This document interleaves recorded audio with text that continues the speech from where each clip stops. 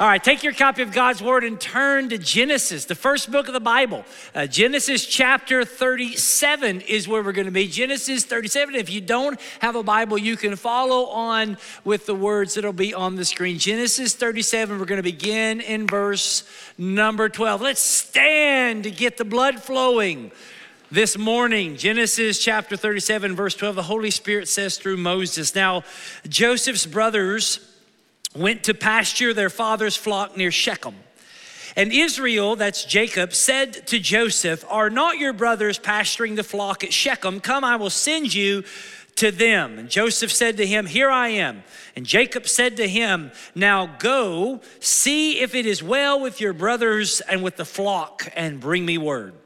So Jacob sent him from the valley of Hebron, and Joseph came to Shechem.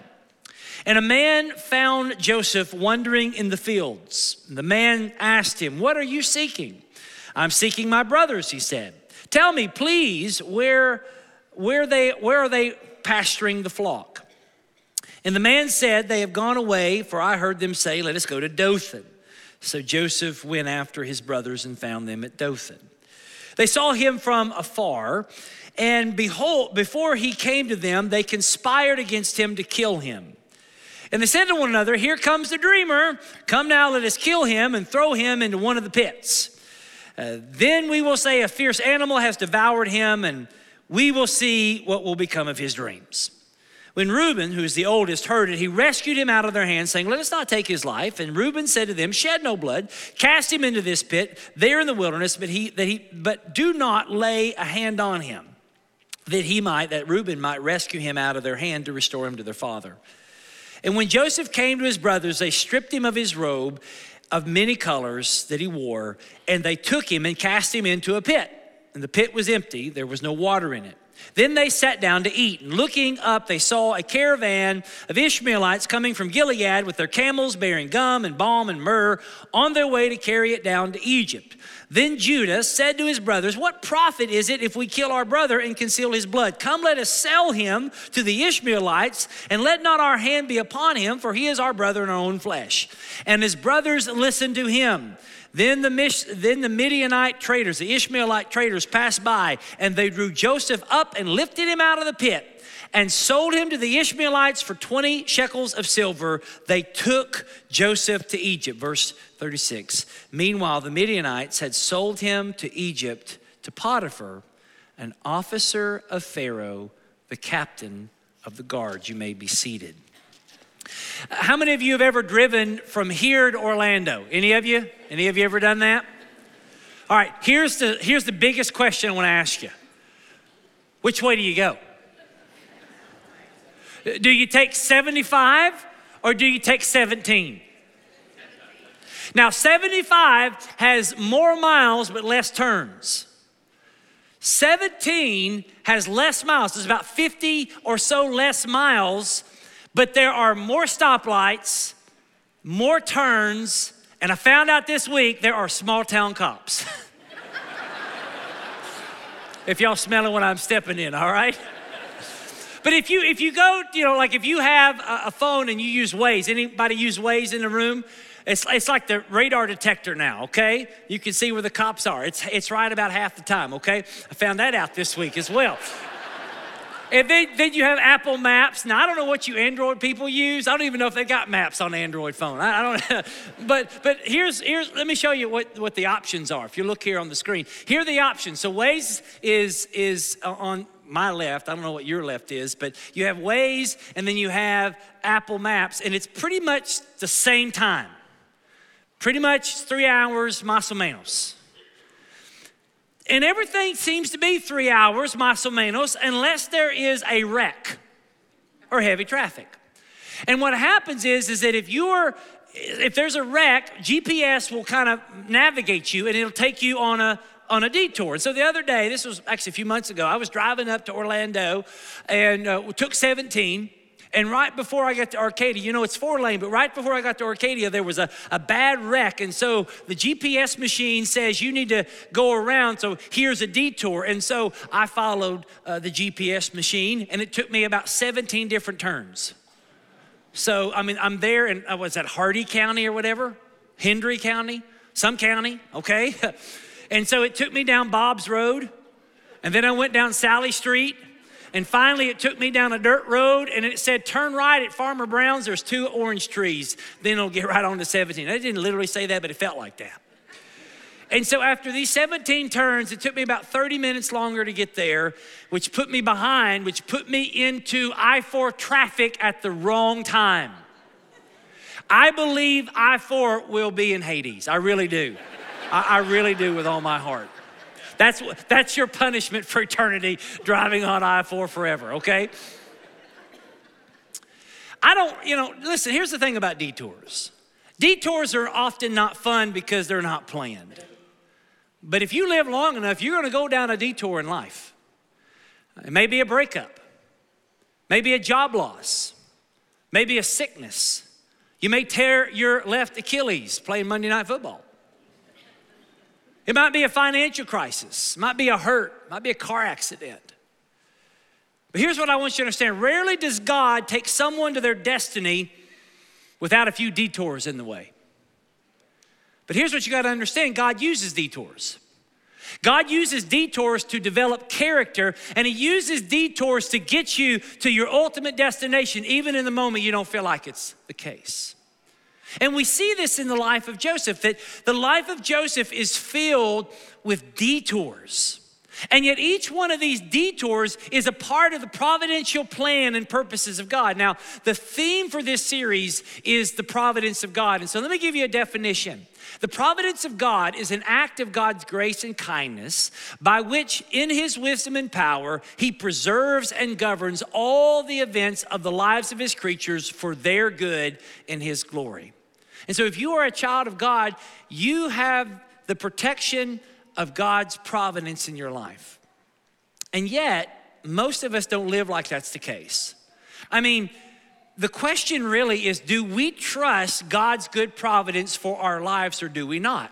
And what would it be like for you and I to truly believe that God's plan for our lives is better than our plan for our lives? What would it be like if we believe that God's dream for us is better and bigger and deeper than our dream for us? And so what we're going to learn in this series in the life of Joseph is that God's plans are better than our plans, even if it involves a detour. And so this morning, here's the message. In God's providence, we see that God planned a detour in Joseph's life and used it to fulfill his purposes for him. And that may be said of you today. In God's providence, God planned a detour in your life to fulfill his purposes for you. So let's unpack that. Number one, God planned the detour. Verse 12, we're now picking up in the story. Joseph has just told his brothers his dreams in which the family is bowing down to him and he's a bright and shining star. And so his brothers have now gone out to work. Joseph stayed at home and his father was a very wealthy man. He may not have been a very wise father, but he was a very wealthy man. And so his sons were tending the sheep, but they were tending the sheep 50 miles away. Shechem is about 50 miles from Hebron. Now, what's interesting, and this is for like those of you Bible nerds and scholars, is that Shechem is a big place in the life of Jacob and his family because just a few chapters prior, Shechem is where Jacob's daughter Dinah is going to be sexually abused by a man there. And the brothers of Dinah are going to go to the town of Shechem and they are going to essentially, through some trickery, I don't want to get into the details of that, but they murder basically every man in town, take all the flocks, all the money, all the herds, and now Jacob, through this basically murderous act of his sons, is becoming wealthy and wealthier. And the only thing that Jacob is worried about is his reputation in the area. So this is not a good dad, all right? And so Jacob now sends Joseph to check on his brothers because the last time they were in Shechem, things didn't go off too great. And so Joseph here obeys his father's command and he goes and checks on his brothers. But here's the thing. Joseph knows they can't stand him. Joseph knows they hate him. And so he goes anyway. Now, what Jacob didn't understand is that this would be the last time he would see his son for over 20 years. And so Joseph gets to Shechem. He goes and looks for his brothers, looks for the sheep, looks for the herds, couldn't find them. And so he's just kind of wandering around, and there's this man that just kind of comes out of nowhere and says, hey, well, who are you looking for? And Joseph says, I'm looking for my brothers. And the guy says, hey, I know who your brothers are. They're not here. They're in Dothan. Now, not Dothan, Alabama, okay? They're in Dothan, Israel. And so this is about 15 miles north. And so if you go up there, you can find your brothers. And so Joseph is going to take a 1 or 2 night journey, day journey, to go to see his brothers 15 miles away. So now he's 65 miles from home. And so as soon as Joseph finds where his brothers are, as soon as he's coming towards them, the Bible says that they see him. And when they see him, they all conspire together to kill him. Now, how did they recognize him? Glad you asked. Coat of many colors, right? And when they saw that coat from that dreamer, they seethed with anger and jealousy. Now, Jacob should have been worried about the brothers more than he should have been worried about the brothers killing Joseph than the brothers being killed themselves. And so in their mind, we're 65 miles away from home. Okay, there's no Life 360 on Joseph's phone. This is the perfect opportunity to kill the golden child. And so they say here comes the dreamer, and then they mumble, let's kill him. And so they wanted to kill him. They wanted to kill the dreamer so that it would kill the dream. And then they wanted to throw him in the pit and tell their daddy that he was devoured by wild animals. But then a guy named Reuben shows up. Reuben is the oldest brother. He's the oldest son. And as the oldest son, he speaks a voice of reason. He says, rather than killing our brother, why don't we just throw him in the pit, leaving there? If he survives, it'll be a miracle. The pit was about 10, 15 feet deep. And so Reuben, what Moses tells us in commentary is Reuben's big plan was this. Reuben was going to have the brother thrown in the pit. The other brothers were going to take off. Reuben was going to come back sometime later that evening, rescue Joseph, take him home to daddy and say, look, I rescued your son. Am I not a great kid? And then he would get the love of his father back. It was all an ulterior motive. And isn't it sad that Reuben had to do something like that so his daddy would love him? And so they follow the plan of Reuben. Verse 23, they see the dreamer. The dreamer comes in. The Bible says that they strip him of his robe. That word strip is a Hebrew word. It's very violent. It means like to skin an animal. They ripped that thing off of him, shredded it. It was the symbol of his father's love, and they couldn't stand it. And then they cast him or threw him into a pit. That word to cast means to like a dumping a dead body. They just dumped him in the pit. Now this pit was either for water, like a cistern for water, or a cistern for grain. It could even been a toilet, probably for water. It was dried out. So here they have thrown their 17-year-old brother, pretty much stripped of his clothing, into a pit that he cannot get out of. He's screaming and crying, trying desperately to beg them to let him out. And in verse 25, they thought that this would be the right time to eat lunch. I mean, you got to eat. I mean, who do you are? You can't get far unless you eat. And so they sit down and they are cold and callous to their brother's cries. And while they're eating, this caravan of traders, were there. And Judah, who is the brother, he's business savvy. He says, you know what? Rather than killing Joseph, let's just sell him into slavery. And right? I mean, you maybe never thought of killing your sibling, but maybe you thought about selling your sibling to slavery. I don't know. And so rather than kill his own brother, he says, why not make a little money off of him? I mean, this little brat, might as well, get a little bit out of him. And then that way we can say we didn't kill him. And so Judah, whatever he said, made all the other brothers pretty happy. And so they sell him for 20 shekels of silver, which was a price for a younger slave in that day. And so for some reason, Reuben left. Maybe he went to go get a Reuben sandwich. I don't know. He comes back, looks in the pit, sees his brothers. Joseph is gone, and now he knows that his brothers have done something really, really dumb. Because for Reuben, as the oldest, he was responsible for the family. And so he is now fearing his father's wrath when he was hoping for his father's love. And so in verses 31 through 33, he plans a cover up. And what he does is he takes that coat that has been ripped off of Joseph's body, dips it in the blood of a goat, and then puts it in a UPS package, overnights it to Jacob, and says, hey, we happen to find, there's a little note in there that says, hey, we happen to find a coat of many colors, and one of the colors was blood red. Do you know whose coat this might be?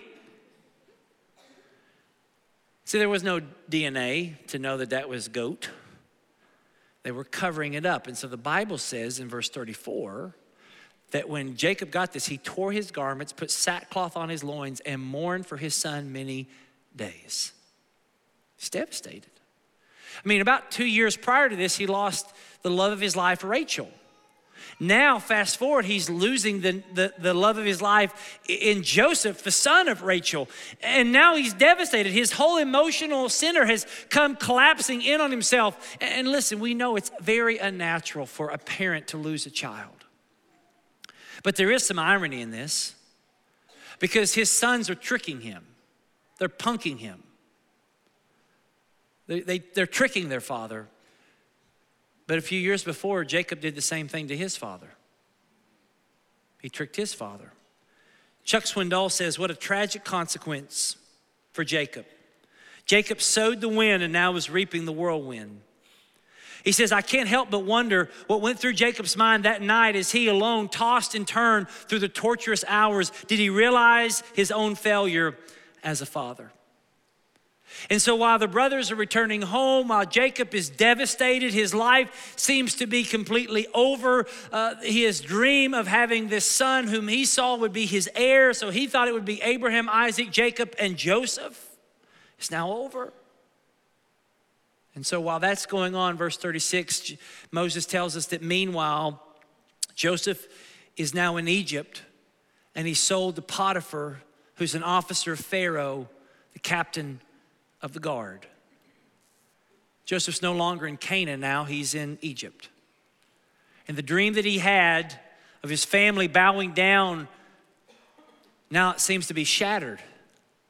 The vision that he had seems to now be over, that his dream is now dead, that his life, as he has known it, as the comfortable, favorable, easy life is gone. He's now a slave in another country far from home. See, in real time, if you were Joseph in this moment, you would think that God is nowhere to be found. And that there just seemed to be a series of coincidences that all just happened at once. I mean, Joseph just happened to be asked by his dad to go check on his brothers. And Joseph, as he goes 50 miles away, just happens to go to Shechem. And while he was wandering around, some man shows up at the right place at the right time who knew exactly where his brothers were. And then Reuben just so happens to decide to intervene and save his brother from death. And just so happened that there was a waterless pit nearby that would be a great place to hold Joseph. And it just so happened that Reuben decided to go get a Reuben sandwich somewhere. And it just so happened that the Ishmaelite, the Midianite traders showed up right at lunchtime, right where the brothers were eating lunch. And it just so happened that the Midianites happened to be heading to Egypt. And it just so happened that in Egypt, there was a guy named Potiphar who needed a slave. Do you think those things are just mere coincidences? I mean, think about this. If any one of those things didn't happen exactly how that happened, everyone in that family would have died.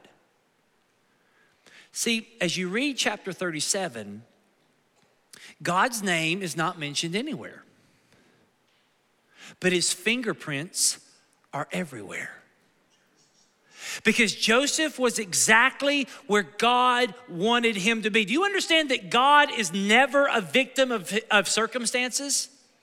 That God is providentially in control of every circumstance. Dr. Tony Evans said that nothing is random with God. See, from God's vantage point, everything made complete sense, even though it didn't make sense to Joseph at the time. And in reality, it was actually better for Joseph to be where he was in the center of God's plan than to be where he shouldn't be out of God's plan. See, do you understand that God is as much in control of the trauma and the difficulty and the pit and the pain as he is in the dream? Now, we'll unpack this more as this story unfolds, but I want you to understand that God does not cause evil. God does not cause evil, but he overrules evil so that it ultimately destroys itself. See, God was not going to allow anything to destroy the plan that he had for Joseph.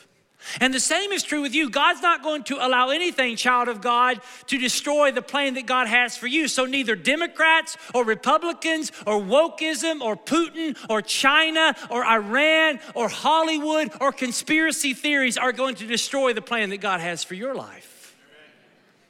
Because there's never panic in heaven. There's always plans. See, God's love is just as active in the apparent absence as it is in anything else.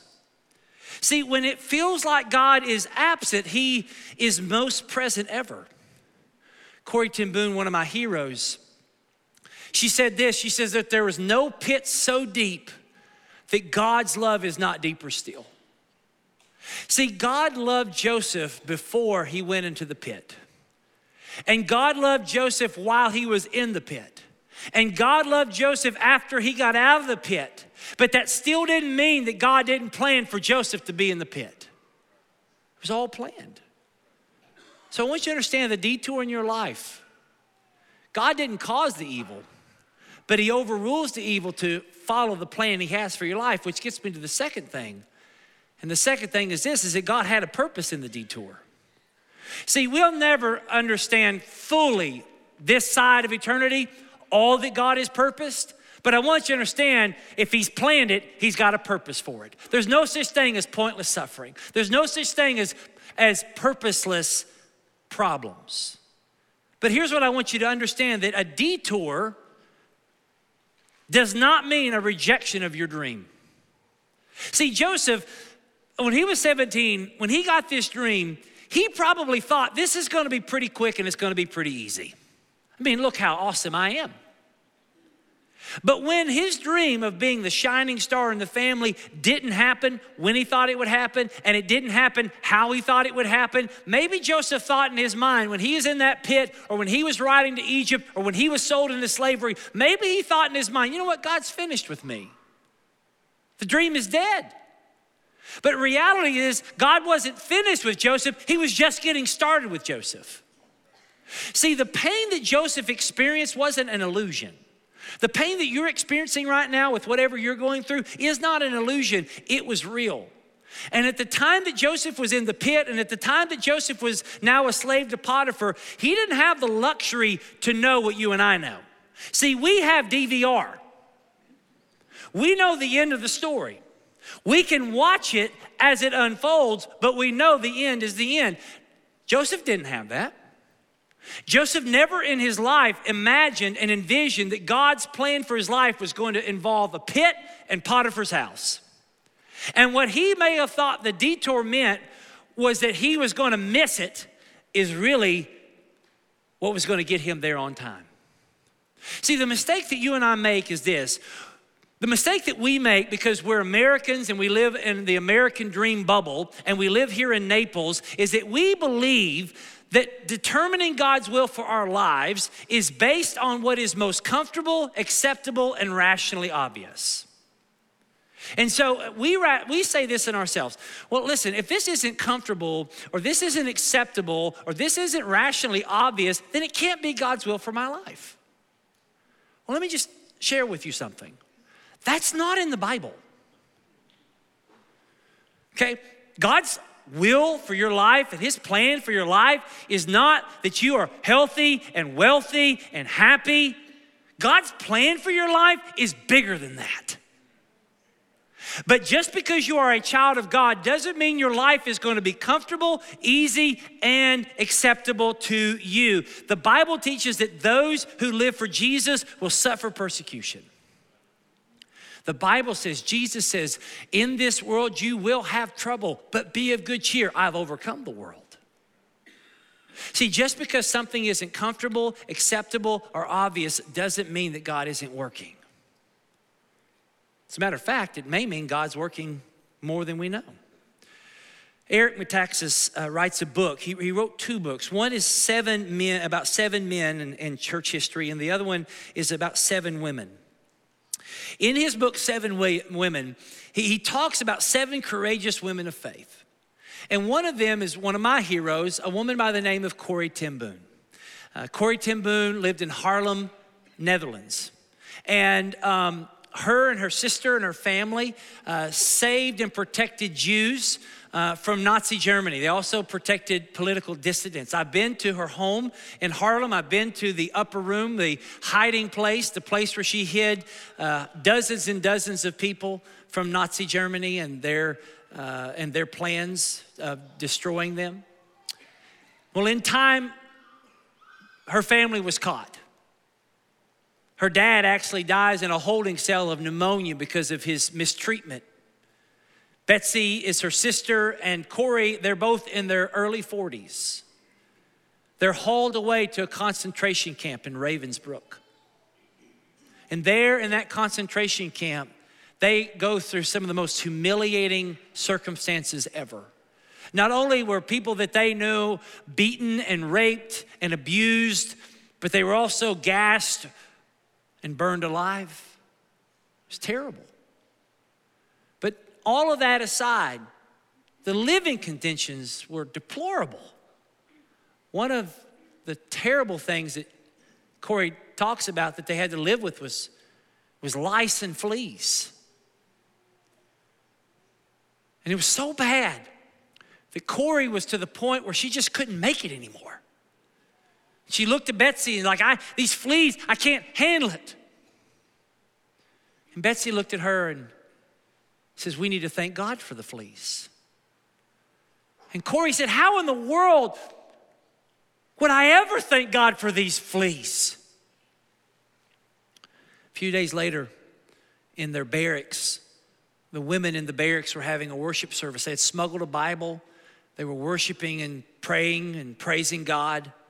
And while they were having this secret worship service, a couple of the guards were walking by the barracks and they were scared to death. They were scared that because if the guards would have just come in, they would have confiscated the Bible, beat the women, and maybe killed them. But the guard didn't come in. And really, the guards never came into the barracks. You know why? Because of the fleas. They didn't want to be around the fleas. And it dawned upon Corrie that even in the fleas, God was working. Can you thank God for some fleas in your life? That even though you don't understand why God allowed those things to happen to you, or why things you hoped would happen for you didn't happen how you hoped they would, that could it be possible that God was doing a bigger work in your life than you realize? Could it be that instead of rejecting you, he was actually protecting you? There's an old hymn that says, judge not the Lord by feeble sense, nor try his works in vain. God is his own interpreter and he will make things plain. See, when we cannot understand why we would ever be the object of such difficulty, pain, or suffering, we must recognize that God is on the throne and is providentially interested in the affairs of your life, and he does so with love and care. The pain, the detour that is happening in your life is not God's rejection of you, but it might be God's redirection of your dreams. See, the detour may be a redirection. See, for Joseph to be the man of God that God envisioned him to be, God had to develop him into it. The way that God often develops you and develops your character and makes you the person that he wants you to be is through detours, dead ends, and disappointments.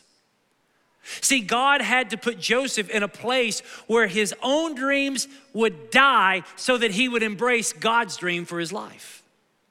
Sometimes God leads you to that place where it seems that you have to die to your dreams so that you can embrace God's dreams. And what sometimes we think is God's punishment is actually God's refinement. That in this moment, God was protecting the 17-year-old Joseph from himself. Had God not intervened in this moment, the trajectory of Joseph's life was going to be far worse had God not. Because had God not done what he did in Joseph's life, Joseph would have maybe lived to be 40, but he would have died in a famine as a spoiled, rotten, self-righteous brat. See, God had to strip him of that to save him from it. You know, sometimes the most loving thing God can do for us is to allow us to go through disappointment. When I was in college, I was a student pastor of a church out in the middle of nowhere. It was in Nancy, Kentucky, White Oak Baptist Church in Nancy, Kentucky. It's one of the oldest churches in the state of Kentucky.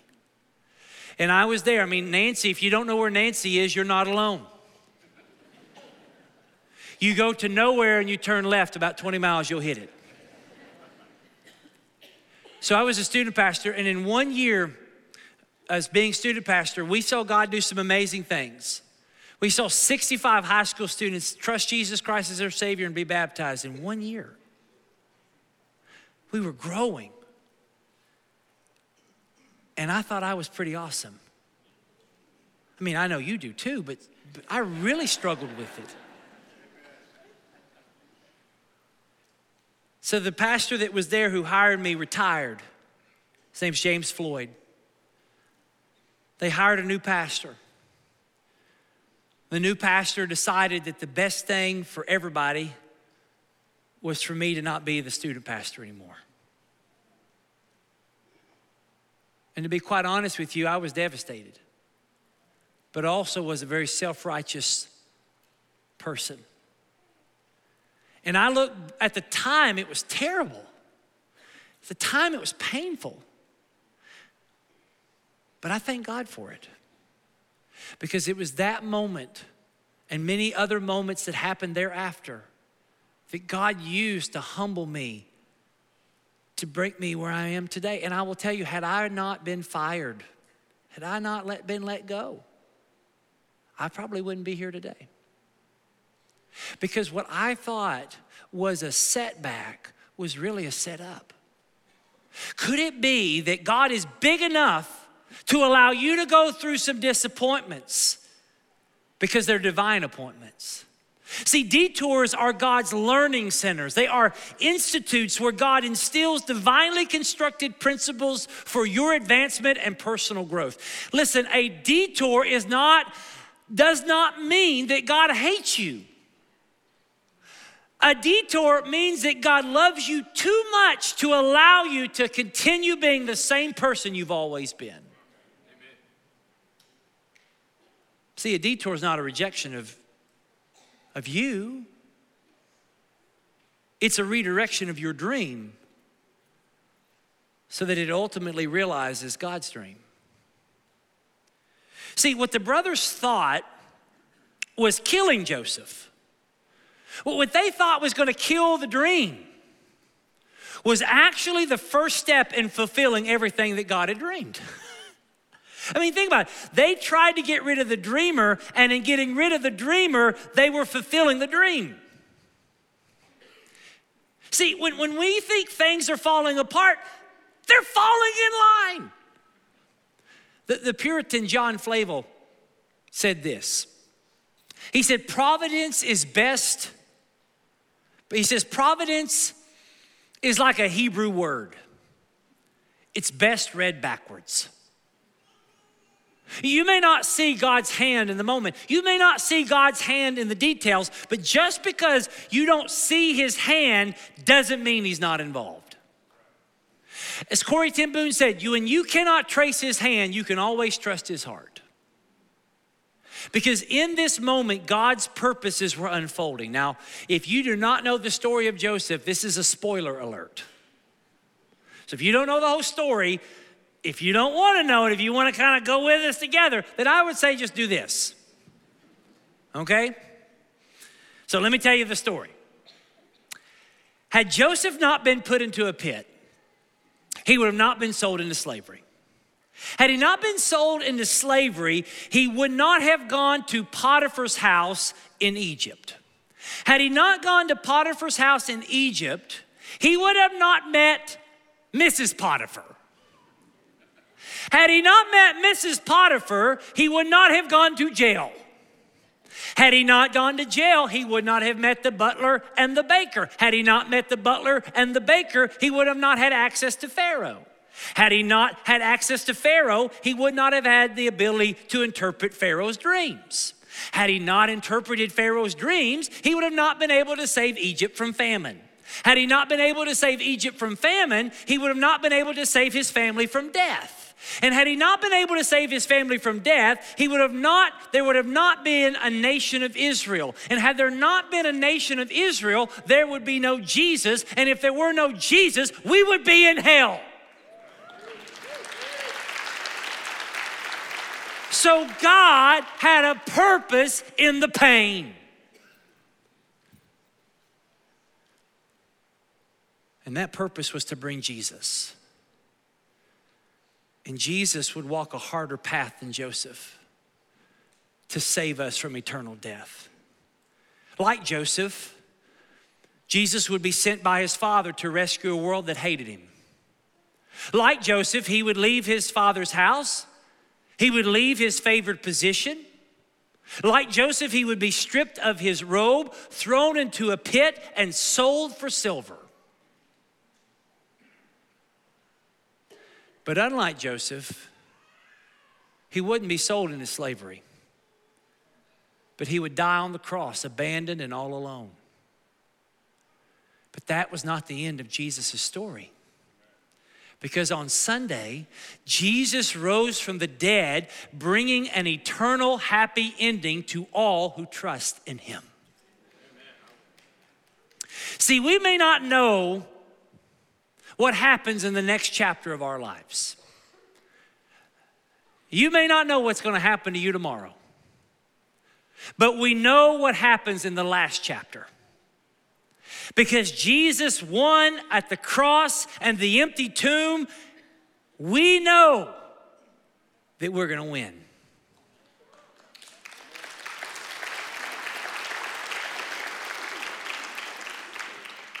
You know, it's hard to enjoy the story when you're in the middle of it. Those of you who are going through cancer, those of you who are going through the pain of divorce, those of you who are suffering a financial loss, in the middle seems terrible. Talk to a person who is a medical doctor who just a few months ago decided to move what she practiced in and focus on this particular situation. And then she found out recently that the thing that she is now going to give her life to treat is the very thing she has, that she may die from. You might be in the middle of your story right now and it may feel like a nightmare, a horror film.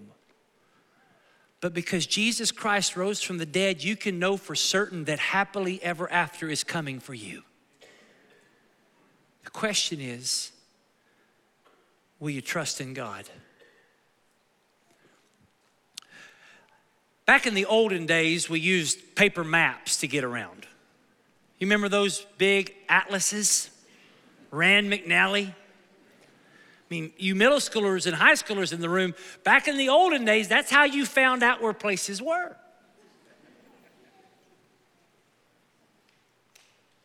Today, we use something called GPS. And so I would dare venture to say that if you've ever gone somewhere you've never been before, you probably use some version of GPS. A couple of months ago, I was with Andrew and Anna in April, and we were in Pennsylvania, and I wanted to take Andrew and Anna to Philadelphia. April had a friend, and so she hung out with her friend, and I wanted to take them to see the great historical sites in the city of brotherly love, the city of Philadelphia. And so we went to the famous places. We went to the historical places. We went to Rocky's statue there in the art museum. We went to Independence Hall. We went to the Liberty Bell. We saw the crack, still there. But there was one place, one historical place that my kids, like, they had to see it. It's got great history. It's Geno's Cheesesteaks. The kids needed to experience Cheese Whiz. And so I typed into the GPS machine, Geno's Steaks. And it said that it would take me 25 minutes to go 1.5 miles. It's pouring down the rain. And so we get in a rental car. We follow the GPS. It takes me down one street, takes me down another street. It takes me to a very sketchy part of town, if you know what I'm talking about. We made sure the doors were locked.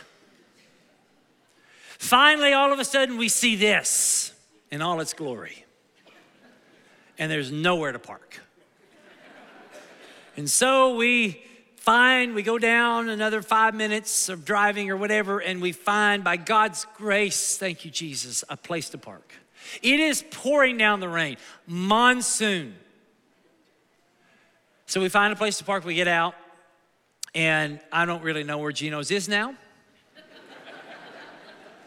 And so I put it in the GPS machine, we walk back, we get there, and there we are, and there we were able to, here's the thing, I realized when I walked up there that it's a cash-only place. By God's grace, I happened to put $40 in my pocket, all right? And there my kids are, and there was a happy ending, right? For the glory of God, right? The expansion of the kingdom. But if you've ever been somewhere you've never been before, if you ever want to go somewhere you've never been before, you normally rely on GPS to get you there. And I had this thought in my mind. Do I trust GPS more than I trust God? Do I trust GPS's directions more than I trust God's providence? Let me tell you something. Siri doesn't love you.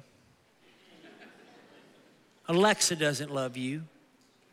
Waze doesn't love you. Listen, GPS doesn't know who you are. GPS could care less who you are. GPS doesn't know anything about you, doesn't know anything about your family, doesn't know anything about your life. GPS is wrong some of the time. But God is wrong none of the time. And he knows you, and he loves you, and he cares for you, and he's got a plan for you. The question is, do you trust a silly machine, or do you trust the God who made the machine? Who knows you better, you or God? Who sees the bigger picture better, you or God? Who's got a better plan for you, you or God? The answer is God. Trust in God, not yourself. Let's pray. Father, thank you for Jesus. Thank you for the empty tomb. Help us to trust you more. I sought the Lord, and he heard, and he answered. Lord, you have always been there, and you will never change. Help us to trust you more. In Jesus' name, amen. Let's stand and sing about this faithful God.